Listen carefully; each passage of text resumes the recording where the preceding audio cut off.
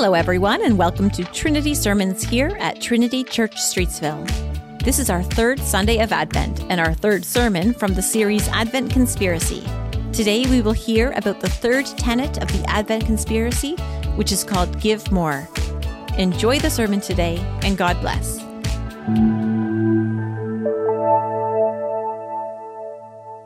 A reading from the Gospel of John, chapter 1, verses 1 to 14. In the beginning was the Word, and the Word was with God, and all the Word was God. He was with God in the beginning. Through him all things were made. Without him nothing was made that has been made. In him was life, and that life was the light of all mankind. The light shines in the darkness, and the darkness has not overcome it. There was a man sent from God whose name was John.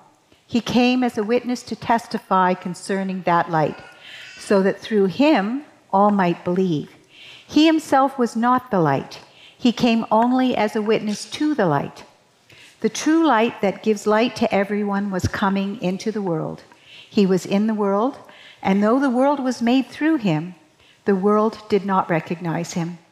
He came to that which was his own, but his own did not receive him. Yet to all who did receive him, to those who believed in his name, he gave the right to become children of God. Children born not of natural descent, nor of human decision or a husband's will, but born of God. The Word became flesh and made his dwelling among us. We have seen his glory, the glory of the one and only Son, who came from the Father, full of grace and truth. This is the word of the Lord. Well, good morning, everyone, and I want to welcome you to this, our third gathering of the Advent Conspiracy, or should I say, the Advent Conspiracy here at Trinity Streetsville. I was thinking, conspiracy theorists around the world or secret societies have been involved in changing the world in ways that we do not know. Some say that secret societies have been pulling the levers of political power for hundreds of years. Some say secret societies have overthrown governments. Some say they have even started wars. It may be impossible to tell all that conspiracy groups and secret societies have ever done. Why? Because they're secret, of course. They're secret. That's why you would never know. But here, the Advent Conspiracy, we too are trying to change the world. By the way, does everyone remember the secret handshake from last week? Everybody, it's okay. It's secure. You can reveal that you know the secret handshake. A for Advent. Yes. Our little movement is a little bit different. We're not trying to start any wars, but we are in the middle of a battle. Friends, we're in the middle of a battle. What are we doing? We're trying to save Christmas. That's right. We believe that, Christmas, for the most part here in Canada and mostly around the world, has, it's kind of lost its way. It's basically now about shopping, about spending money you don't really have on stuff that you don't really need. And we want to push back against that. We believe actually, that Advent is the antidote to the modern chaos of the commercial Christmas. And so we have not one, not two, not three, but 4 core commitments and beliefs that we are sticking to this Advent season in order to resist the influence of the commercial Christmas. You probably remember what they are, but let's just remind ourselves of them. First, we have vowed to worship fully, which means that just at this time of year, when the world is speeding up and everyone's calendars are getting jammed up, we have decided that we are going to slow down. And we are actually going to declutter our calendars. We're going to decelerate our lives, and we're going to de-stress. Why? So that we can put Jesus back into the center of our lives and back into the center of our Christmas celebration. That's how it starts. That's number 1. Worship fully. Worship fully. And then secondly, what we're going to do is, last week we talked about we're going to spend less. Spend less. Now, last week we heard that, King Herod was hungry for power. He was hungry for possessions. Meanwhile, Jesus comes along and he's just trying to serve and he's sacrificing. And so we have kind of said, well, let's do the same. When it comes to our Christmas shopping, especially, let's spend less. Let's make a budget. Let's set a limit. And let's spend wisely. In all those ways, we can spend less.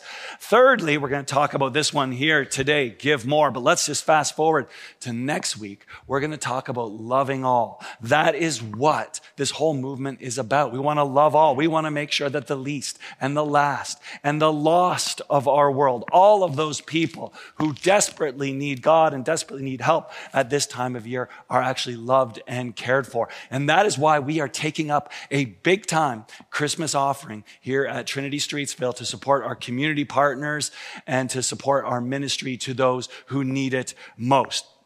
So that brings us to today, where we are going to talk about what does it mean to give more? What does it mean to give more? It's a strange thing to say, I must admit, because how does one spend less on the one hand and give more on the other hand? Well, here's the thing.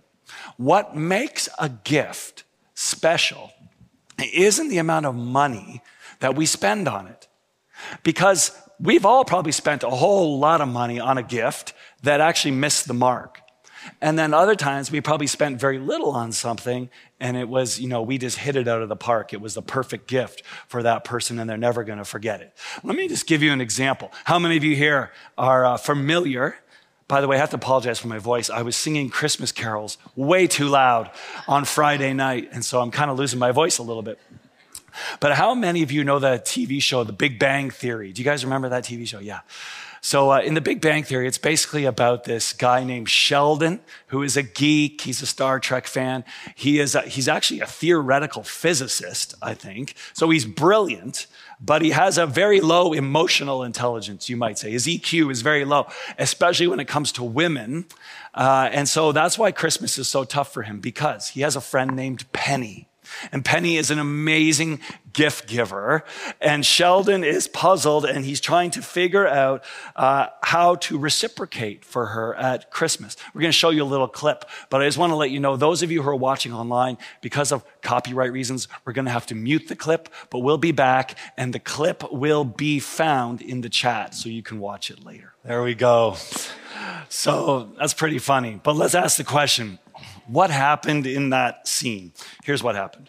Sheldon just realized that the quality of a gift has very little to do with the price of that gift. The gift that Penny gave him was incredibly valuable to him, obviously, and yet at the same time, it was completely inexpensive. It cost her basically nothing. All his gift baskets couldn't compare. And so what Penny did is she actually spent less, but she gave more. And this flies in the face of a lot of conventional thinking these days that says that if you spend more, then you're giving more. And if you spend more, you're even loving more, but that's not true. Another cultural commentator, Michael Scott, says this. He says, presents are the best way to show someone how much you care. It's like this tangible thing you can point to and say, hey man, I love you this many dollars worth. The reason that sounds so hollow is because it is hollow. It's not true. In fact, I just wanted to share with you this morning a few of the gifts that I have been given over the years, mostly from my family, and they're pretty meaningful. And I think you're going to see that they're not necessarily that expensive. For one, a few years back, my girls gave me this laminated little book, and in this book is a bunch of pictures of our days when we lived on the hobby farm before we moved to Toronto and Mississauga. So it's got all these wonderful memories. They've written their names. They've written little stories and drawn pictures just to remember our time at the farm. That's a pretty special gift. We've also got an apron that one of my daughters, I won't name them because they'd probably be thoroughly embarrassed if I told them who was who, but they made me this nice apron at one point, which barely fits me, just barely. Here's a T-shirt that, There's a couple reasons why I probably don't wear this one a lot. First of all, it's a muscle shirt, and I don't have a lot of muscles. And second of all, it kind of, I don't like to be that noticeable throughout town. But on the front, there's a picture of me holding hands with one of my daughters. And on the back, it says homemade, and it says number one dad. Number one dad, yeah. And then over here, I'm going to show you another one here. This is a coffee mug. Now, when I was given this coffee mug, it said, like, in the office, world's best boss, it said world's best dad on it. And on the back, it had my daughter's 4 fingerprints that were pressed into it, and they had some hot Mod Podge or something they had put over top of it. But trouble was, the first time we washed it, all that stuff came off. And so I still keep the mug, because even the mug, of course, is a memory of what they gave. And then, of course, I want to show you this too. This is a little tiny little set of coupons that one of my daughters gave me, saying, this is some things that I could do for you, Dad. I could walk the dog anytime, any day. And that was good for 1 week. I was also told that she would be my personal stylist, which meant she'd look after my outfits and my hair and my accessories. Again, that was for any day, any time. A coupon for counseling. A whole yard work. There was a whole bunch of things in there. These are pretty special gifts. I'll just show you one more, but this is one Sally, my wife Sally can knit, and she spent a lot of time and energy. She's knit me a couple sweaters over the years, but she knit me this sweater as well, and it's, of course, very, very special. These are very precious and special gifts for me. Now, what makes them such meaningful gifts is the question, and here's the answer. The best gifts always celebrate or commemorate a relationship. Gifts are priceless when they're personal. And that's how you give more at Christmas. You give more relational gifts. Here's another shot of Greg Holder. The counterbalance to that is give more, which you're absolutely right in suggesting that sounds like a contradiction. What we're saying is to give more relational gifts. Now, what does that mean? Well, let's go back to the story.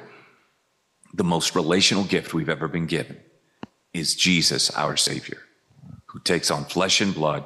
We can all go to the scriptures. For God so loved the world, he gave his son. Mm-hmm. So there's an incarnational aspect to this. And what that means is that we begin to think through, how do we give relational gifts? You're going to hear the word relationship a lot during this sermon. So if you're taking notes, just write down relationship and you're done. Because isn't it true that when God came to provide a solution to all the world's problems, he did not give us some material thing, but he gave us he gave us a relationship with his son, Jesus. It's the most personal gift anyone could give. And if you want to dig deep into that, there's no better place for us to do that than in John chapter 1, beginning at verse 1, which we did read together. It's a little complicated, but let's just read through a little more together, okay? We read that in the very, very, very beginning, go back to the very beginning. In the beginning was what? What possibly was there at the very, very beginning? Well, we read here, at the beginning was the Word, and the Word was with God, and the Word was God. Now, the Greek word logos is translated here as word, but it can also mean thought, can also mean truth. In the beginning was the truth, in the beginning was the thought. But what John goes on to tell us in the rest of his gospel, of course, is that this word that was there at the very beginning was not some idea. It wasn't some force. It wasn't some philosophy. This word at the very beginning was relational. It was personal. He goes on to tell us that in the beginning, there was this living personal being, and he even tells us who the name of that being was. It was Jesus. In the beginning was Jesus, and Jesus was with God and Jesus was God. In other words, if you were to pull back the curtains of the universe and look deep into where it all came from, yes, you might see a Big Bang theory and you might see the physics equation, but really at the heart of all reality is a personal relationship between a father and a son. In fact, the Father and the Son are so closely connected that where Jesus says that if you have seen me, you have seen the Father, because relationally we are one. And so just catch this with me. In the very beginning, you have the Father, you have the Son, and you have the Holy Spirit, these three beings constantly giving to each other, constantly in relationship with each other in love. This is so important for us to remember at Christmas. I don't know if maybe you've not thought about this, but Jesus is not just the baby in the manger, right? Jesus is also the creator of the universe. He was the one who flung the galaxies into their place. He's the one who holds all the galaxies in his hand. And you might say, well, how can that possibly be? How can it be? It's because Jesus did not come into existence on Christmas morning. Yes, he was born a baby. And yes, he was born in a manger and laid in the cradle. But understand this, he's always existed. He's always existed in perfect relationship with his Father. And that brings us to one of the most amazing verses in all the Bible. I think you should memorize this one for sure. The Word became flesh. This Word became flesh and it dwelt among us. The creator of the cosmos was given to us. He came to be with us, to live with us, to be one of us. Talk about a relational gift. The gift that God gives on the very first Christmas is himself. Did you hear that song we just sang? We said, Word of the Father, now in flesh appearing. I love the way the Message Bible translates this. It says, the Word became flesh and blood and moved into the neighborhood. God put on skin and bone and eyelashes and toenails and came out of eternity and gave himself to us so we could feel him and know him and love him and follow him. Tim Keller says, Jesus wasn't just born, he was given. And theologians have a fancy word for this. They call it the incarnation. Carne, carnivore, meat, flesh. So incarnation means that God, the God of all creation, puts on meat. He puts on flesh. He's born as a human baby. And suddenly the God of the universe that was out there is now right here. Talk about a relational gift. So here's what I'm thinking. When it comes to Christmas shopping this year, what if this Christmas we took our cue from God himself and gave relationally, gave ourselves to others, just as Christ gave himself to us? What would it look like practically if this Christmas morning you gave a different kind of gift? I want to suggest 3 practical ways we could do this or think about this that you can give relationally this Christmas. The first way I want to suggest to you is we can make sure that our gifts we give are really, really personal, right? We look in John's gospel and we read, today in the town of David, a Savior has been born to who? To you. A Savior has been born to Tracy. Savior has been born to Georgia. A Savior has been born to Chris. Right? Very, very personal. Most Christmas gifts are not that personal. If I were to ask you to turn to your neighbor, I'm not going to, and say, tell me 3 gifts you got last Christmas, most of us would have a very hard time trying to remember. Why is that? Why can't we remember a gift that we got 12 months ago? It's probably because we got another shirt. We already had a closet full of shirts. We all get this stuff for Christmas that is instantly forgettable because it's material and it's not relational. In contrast, relational giving means we pour ourselves into that gift somehow. Let me just give you an example. For this book here that my kids gave me was a very a relational gift. Now, I will say to you, for you, this book is worthless. This has no value to you. To me, this book is priceless. I would never part with this, right? Because, and I'll tell you why, because it wasn't made for you. It was made for me, very personally, made for me. Or what if I was to take the sweater as another example? It's interesting. Sally actually put a tag on this sweater, and it says, "For you, Rob, for you with love." Right? Now, first of all, I married up, didn't I? Like that. That's pretty sweet, I gotta say. But most of us, when we're looking at tags on sweaters in a mall, we're looking for Lululemon, or we're looking for Calvin Klein or Ralph Lauren or something like that, something expensive maybe. But you're not going to find anything personal like that. But because this is personal, it is priceless. You're never going to find this sweater in Value Village. Just about everything else I own will one day be in Value Village, but this will not be in Value Village. So listen, God's gift to us is very, very personal, given to show you that he cares for you. So what if you took some time this December? You didn't just buy something easy from the mall, but you actually gave some creative thought to the other person, who they are exactly, what they care about, and give them something personal that speaks to them. That's the first way we can do that. The second way that we can give more is to give our presence. Think about it again. God's gift of Jesus was the gift of his presence. It says there that a virgin will conceive and give birth to a son, and they will call him Emmanuel, which means God with us. In other words, it's the gift of presence.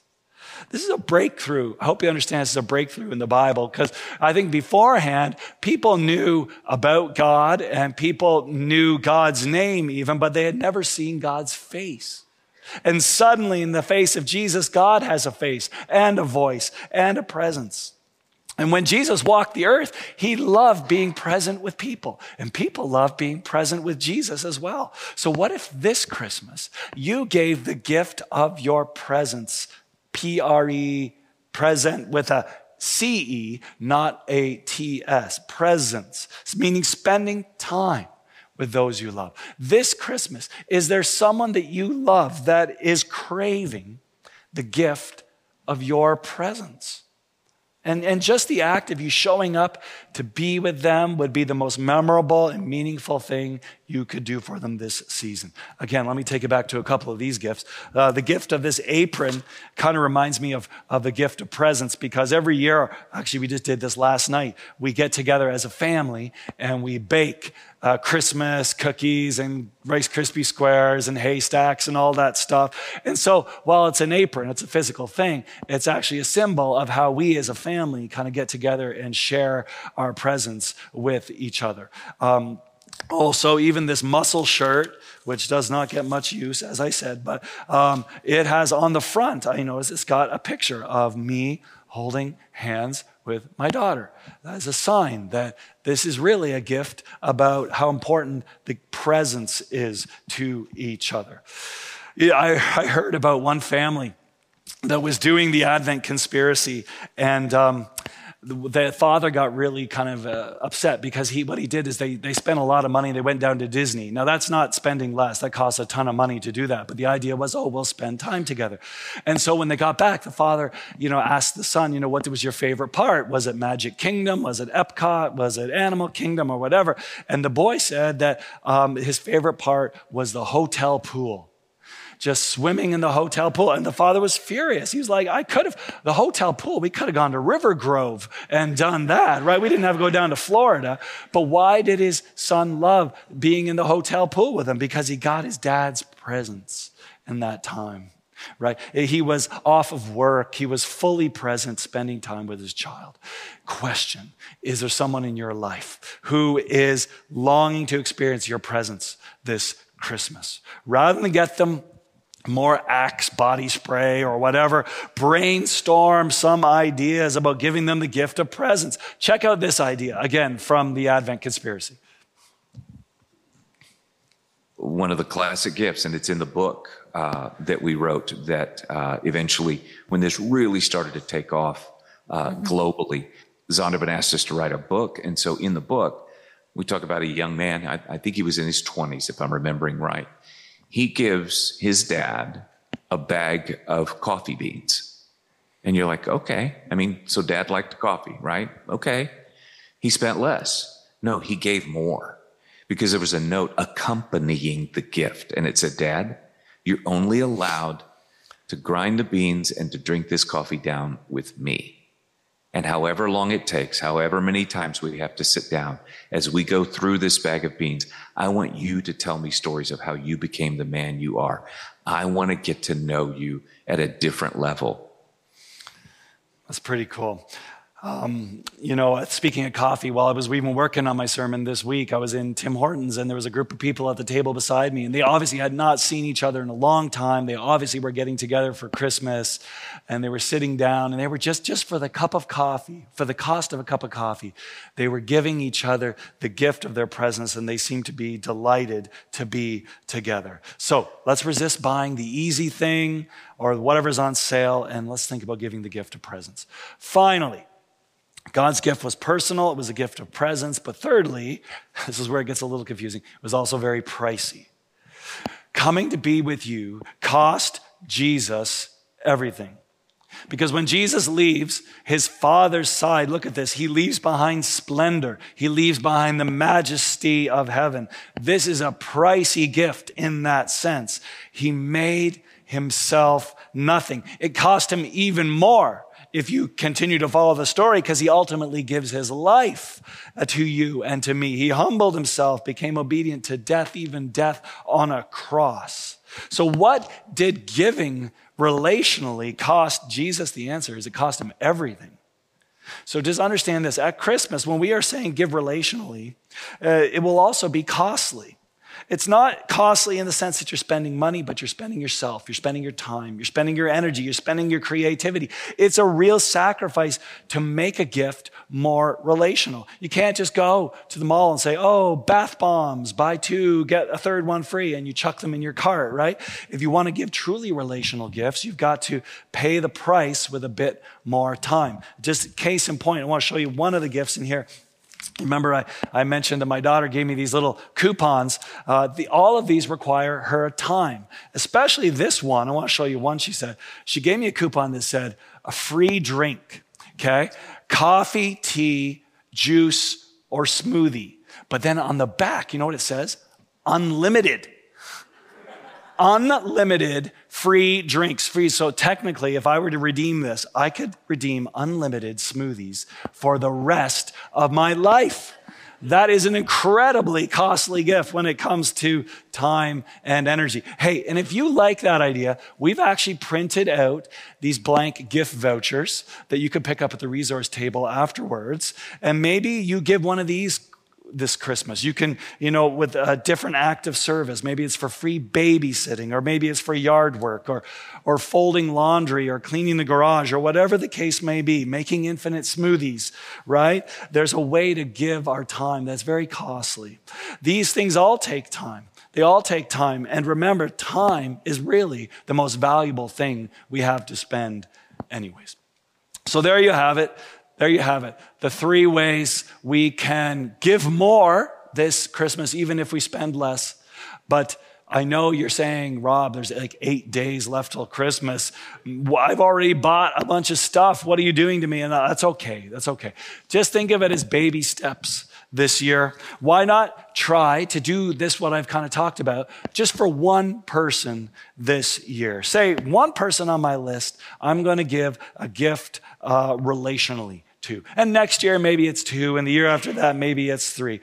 Yes, here at the Advent Conspiracy, our goal is to change the world this Christmas, but that can actually happen little bit by little bit. So please don't be overwhelmed. At the same time, though, I want to say, if you're ready to do Christmas differently, and give yourself fully to others, go for it. Give personally, give the gift of your presence, and don't be afraid to give a pricey gift that costs some of your time and energy. Because when you do this, you know what you're doing? You're reclaiming the incarnational heart of Christmas. And you are going to leave your friends and your family and your neighbors with a gift that they'll remember not just next year, but they'll probably remember it 10 years from now. And as we give ourselves, do you know what else we're doing? They're going to get to see Jesus up close and personal in our lives through our presence. And that kind of gift truly is priceless. So thanks be to God. Amen. Thanks for listening to our sermon. We are so glad that we can share our message with you, and we hope that you're inspired to put relationships first in your giving this Christmas. Today's sermon was taken from the December 17th, 2023 service at Trinity Church Streetsville in Mississauga, Ontario.